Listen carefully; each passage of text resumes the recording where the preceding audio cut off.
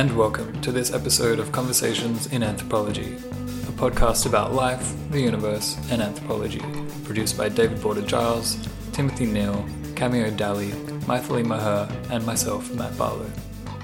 This podcast is made in partnership with the American Anthropological Association and supported by the Faculty of Arts and Education at Deakin University.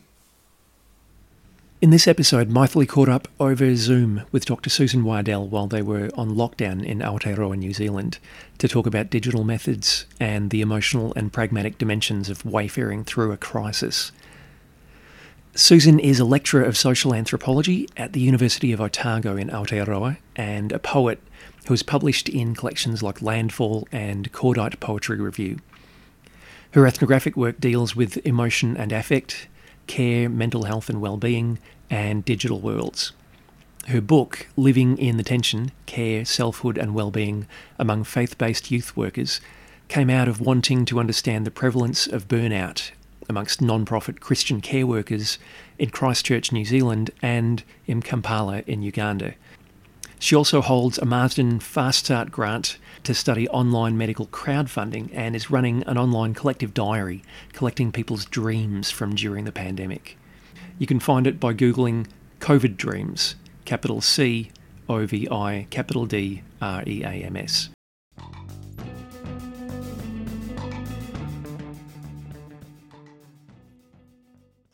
I'll start by asking you the question that we usually start with, asking interviewees, which is about your origin story as an anthropologist. Well, I like the way you phrase it as an origin story to make me feel like a superhero. That's great. I think probably like most anthropologists, I can trace interests in related things back well before I became aware of the word anthropology or the discipline of anthropology.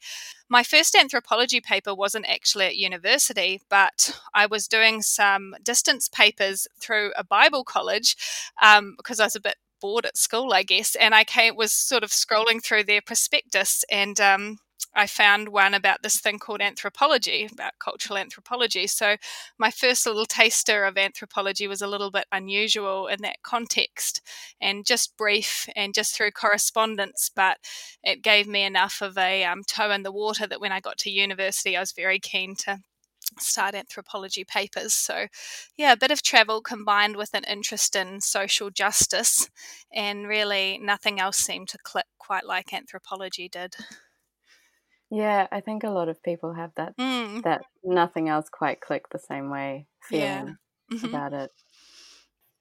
I was going to ask as well if there's another level of arrival, I guess, to how digital methods kind of became part of your research. Well, I did when I went through my undergraduate and right through to my postgraduate, actually. I was doing media and communication studies alongside social anthropology because I could see the relationship between the two, and I could see the benefits and interest in both. So I guess that had me already attending to media and to texts, both visual and written, quite closely. So just being in digital spaces myself and being of a generation where we didn't necessarily start immersed in the digital, but as we grew, it grew with us and we grew with it. And it became interesting to me almost out of necessity because that was where I was. I was online just as I was in Dunedin or in Australia or wherever I happened to be. And so I began to notice that. And also as a student, it's a very practical and accessible field site. It doesn't cost a lot to reach or to get to.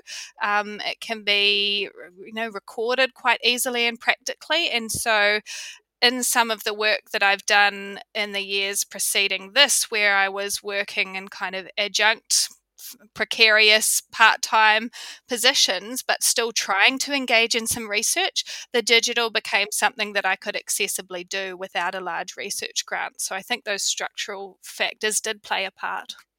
Yeah, and I also think that those structural factors and the pragmatics and necessity are really interesting and productive ways to kind of arrive at a site of study or questions. And Yeah, it's all research is just part of normal human processes. It isn't kind of an intellectual fishing game, isn't it? We don't get to just Yeah, cast our line wherever we want, but yeah. there's reasons, practical reasons why, and there's no real downside to letting those lead you. I guess that's a good thing about what we do is that humans are everywhere, social life is everywhere. There's always something happening wherever you look, so you're not disadvantaged looking there rather than somewhere else. You just learn to look Mm. differently. Yeah, yeah. I wonder if I can move now to asking you how COVID-19 has affected you and your work. Well, I'm at home with my two young children, so as is many people's situation, we're trying to do two sets of jobs at once and be a caregiver and a teacher and a cook and cleaner and all of that alongside academic work. And the maths of the day doesn't really add up, however you do it, to be able to have the same level of focus and commitment and progress in the projects that we're working on. But at the same time, academic work has that level of flexibility that there's certain things that I'm able to do from home, and there's always piles of books to be read and piles of writing to be done and stolen hours between all the other things. So I'm ticking along, I would say. Yeah, for sure. One of the things that I was reading about that you've written was to do with the categories of distress Mm, and like the grief that people have in the near term human extinction groups that hmm you were sort of thinking with online. And grief as a loss of possible futures. mm. I feel Yes, like it's that quite was. relevant here too, isn't it? Yeah. So, yeah, that work was around ecological distress as a whole category, with this idea that what people are facing with climate change is of a different scale and a different type of loss as people have necessarily experienced before in other parts of history, and acknowledging too that that's very deeply different in different places. Um, Mm, but I think what I tried to do with that article was capture that human drive to make sense of new experiences when we do encounter things that are unexpected and different in the scale or type of pain or the scale or type of trauma. There's this push we have to spin new webs of significance, to find mm, ourselves in that, whether that's different metaphors or symbols or different categories of language, which is more what that article focuses on. I think people mm, want to make sense of what they're living through. And that is very much a parallel between what I saw with the groups I was studying who are grappling with climate change and the distress that that brings up for them, and what we're experiencing with COVID-19, and that something on this scale is quite new, and the way it's affecting our lives is quite new for many of us individually. And so, in a similar way, we're grappling with what am I feeling? How do I make sense of that? mm. How do I put it into words? And also, how do I find a path through it, which itself requires that same process of kind of mapping it out. You started to talk about your near term human extinction Mhm. study. Can you walk me through how that came about? So it came about quite personally, I think. Especially, I'd been involved in various bits and pieces of environmental activism again since I was a teenager, really. But when I had children, I think there's something about having children that forces you to look towards the future. Every time you see them, it's like they're blurring in front of your eyes. Mm, They're like, a referent to the future right in front of you all the time. So it did make me think a lot about what that future was going to look like. And so I was grappling with some anxiety and uncertainty myself as to what that world would be ecologically and culturally and economically and all of that. And I heard whispers on the web, as you often do, of this particular group of people with this near-term human extinction movement, and that were people discussing ecological grief and what to do with that and how to sit with that. So I went mm, and joined. And so my first part of the study was just being present as a member of the group. Um, but it wasn't long before I began to get more of a sense of how I shared some perspectives, but not all perspectives with them. And again, that anthropology brain just kicked in, and I began to want to, for myself and my work, unpack that a little more in relation to what I studied in terms of the anthropology of emotion and the role of care and grief, and noticing in particular what the way that the groups used discourses of grief and directly picked up language and graphs and symbols from like palliative care literature and kind of transposed this from stuff written about individual loss and individual death to this huge scale of anticipated global loss, and all the implications of that was so interesting to me. So in the end, it wasn't a digital ethnography because there's so much that's sensitive within those groups that Sure. the complexity of responses when I raised the idea of doing that project was such that it was a more ethical decision to not. So I only took really the broadest brushstrokes of understanding of what those groups were from being in them, and no direct data. And instead I shifted to a discourse analysis approach focused on the word hopium and looking at the many texts that the people in the group do produce for the public. So everything from blogs to mainstream media articles. There's something so exciting to me about that way of treating ethnography sites as not direct sources of material, but spaces of affect and a collective way of thinking, a reason for gathering, and to have that inform what you move towards and make public is it seems like a really useful way to think about what our options are as researchers, as anthropologists. Yeah, my main thing when I think about digital methodologies is that I think we need to, as anthropologists, make a distinction between content analysis or textual analysis and digital ethnography, which might not be the most apparent for someone entering the field. And both things are valid. And because I've done both of them, again, for reasons like ethnographic refusal or for practical reasons, I've over time developed a bit more of a sensitivity as to the fact that they are actually different things, or at least a spectrum of things. But what I very much encourage anthropologists to do is to push towards that end of digital ethnography if they can, because there's such a richness in there that's quite unique to our field, because there are a lot of other disciplines doing fantastic work with the digital and on digital spaces, and a lot of them do focus on a textual analysis approach, which can be fantastic and interesting, and looking at the content of what people put online, whether that's visual or written.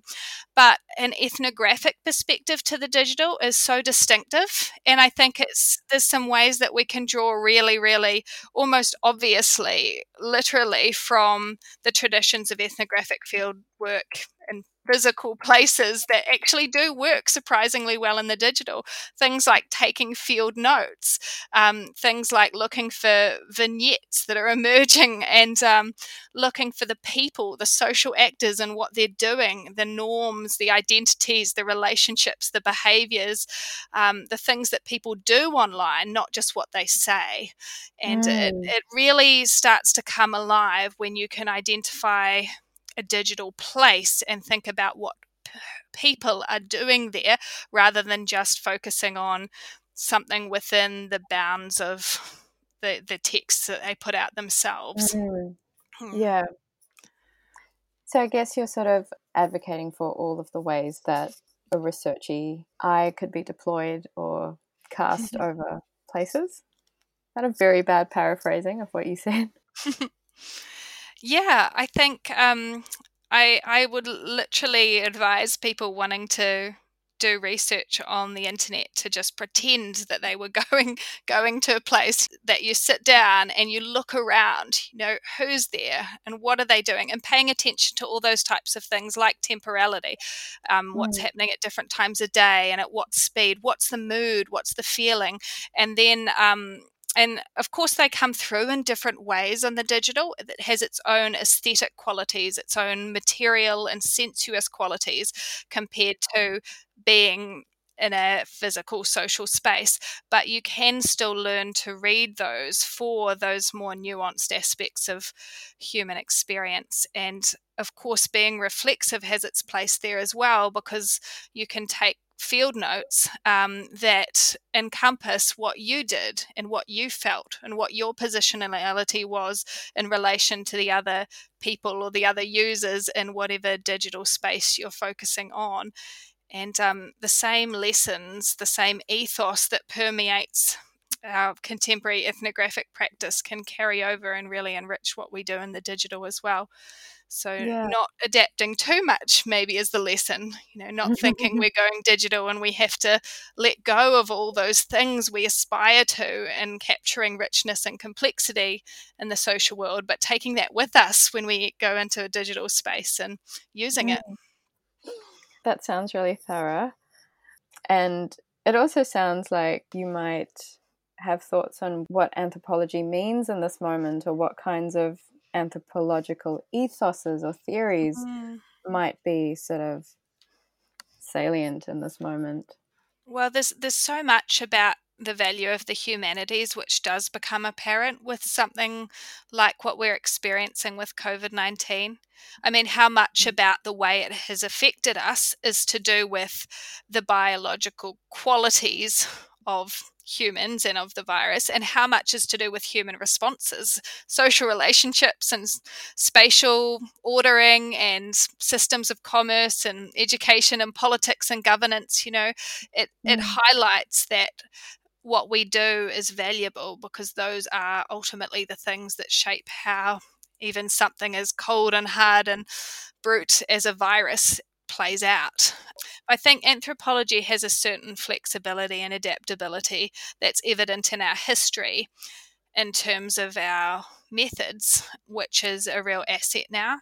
And also in terms of the way we analyze things and our ability to deal with complexity and nuance, to connect the micro and the macro, to see patterns on a large scale, but also account for difference and diversity, which I think is quite essential when we're talking about something that's a global scale. And we're constantly using this word global, but there's a need to attend to quite different experiences in different places for cultural reasons as well as structural reasons. And the other thing I think about anthropology and approaching this is that, going back to that idea of letting ourselves be human, we're supposed to be the most human of the sciences. And I think that goes for the people we might wish to study or study with, and for ourselves, that we maybe won't be the ones who rush in and want to do the research just because it's something that's happening and because there's a pressure to say something about it or produce research. But we can go forward a little more reflexively, thinking about, for example, which voices can't be speaking right now because they're busy doing other things like caring for children or, working in hospitals or whatever's going on, and practicing slow scholarship and practicing the kind of reflexive work on COVID-19 that might take a little longer, but that ultimately will provide a really human picture of what's going on. Slow scholarship. I have this very full hope that will be one of the things that emerges. I think it is a time where that idea is almost forced to become part of our practice, and that could be a really beautiful thing. I mean, I'm working roughly half time myself in terms of the hours I get each day, so I'm hoping the hours I'm not technically working, I'm able to let the topics settle and cogitate and, like rocks in a rock tumbler, until the ideas themselves are more focused and smoother somehow for when they finally reach public. That sounds like something really worth sort of holding on to. It's a good There's time to definitely, think about how we want yeah, the world to be, isn't it? And the yeah, whole the whole rhetoric online, which I see come up again and again, which inspires me so much, is the one around not returning to what was Yeah, normal and what's brought yeah, us here in so many ways, but taking the time to revision the world, reimagine what we actually want to go forward to rather than to go back to. And I think that can absolutely count for academia as well. yeah, absolutely. Do you have a sense of what you want that to be for academia? I think slower, as we were saying, and I Yes, think amen to that. gentler and Yeah. more human. I keep saying that, but Mm. yeah, realizing how much we can let go about the way things are done and the pressures there are to put out outputs and do the ritualistic attending of conferences and all things that are Yeah, wonderful and important, but not if they're done just because. yeah. And maybe do less and do it with greater appreciation and greater thought and greater heart. I really, really like that. It's like we said at the start, necessity can be a good friend or a good Mm, guide sometimes. mm, it sure Sometimes. can. Yeah. I feel like that's a really good place to wind things up. Sounds Um, good. so thank you so much for taking some of your precious hours today to talk to me. Oh, it's been And lovely to talk to you, and thank you again for inviting me.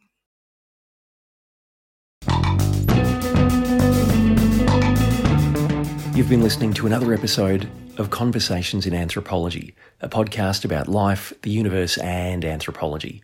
This podcast is produced by David Border-Giles, Timothy Neal, Cami O'Daly, Maithile Meher, and Matt Barlow, and made in partnership with the American Anthropological Association. To learn more about this podcast, find us on Twitter. We're @AnthroConvo, and don't forget to rate and review us on your chosen podcasting platform.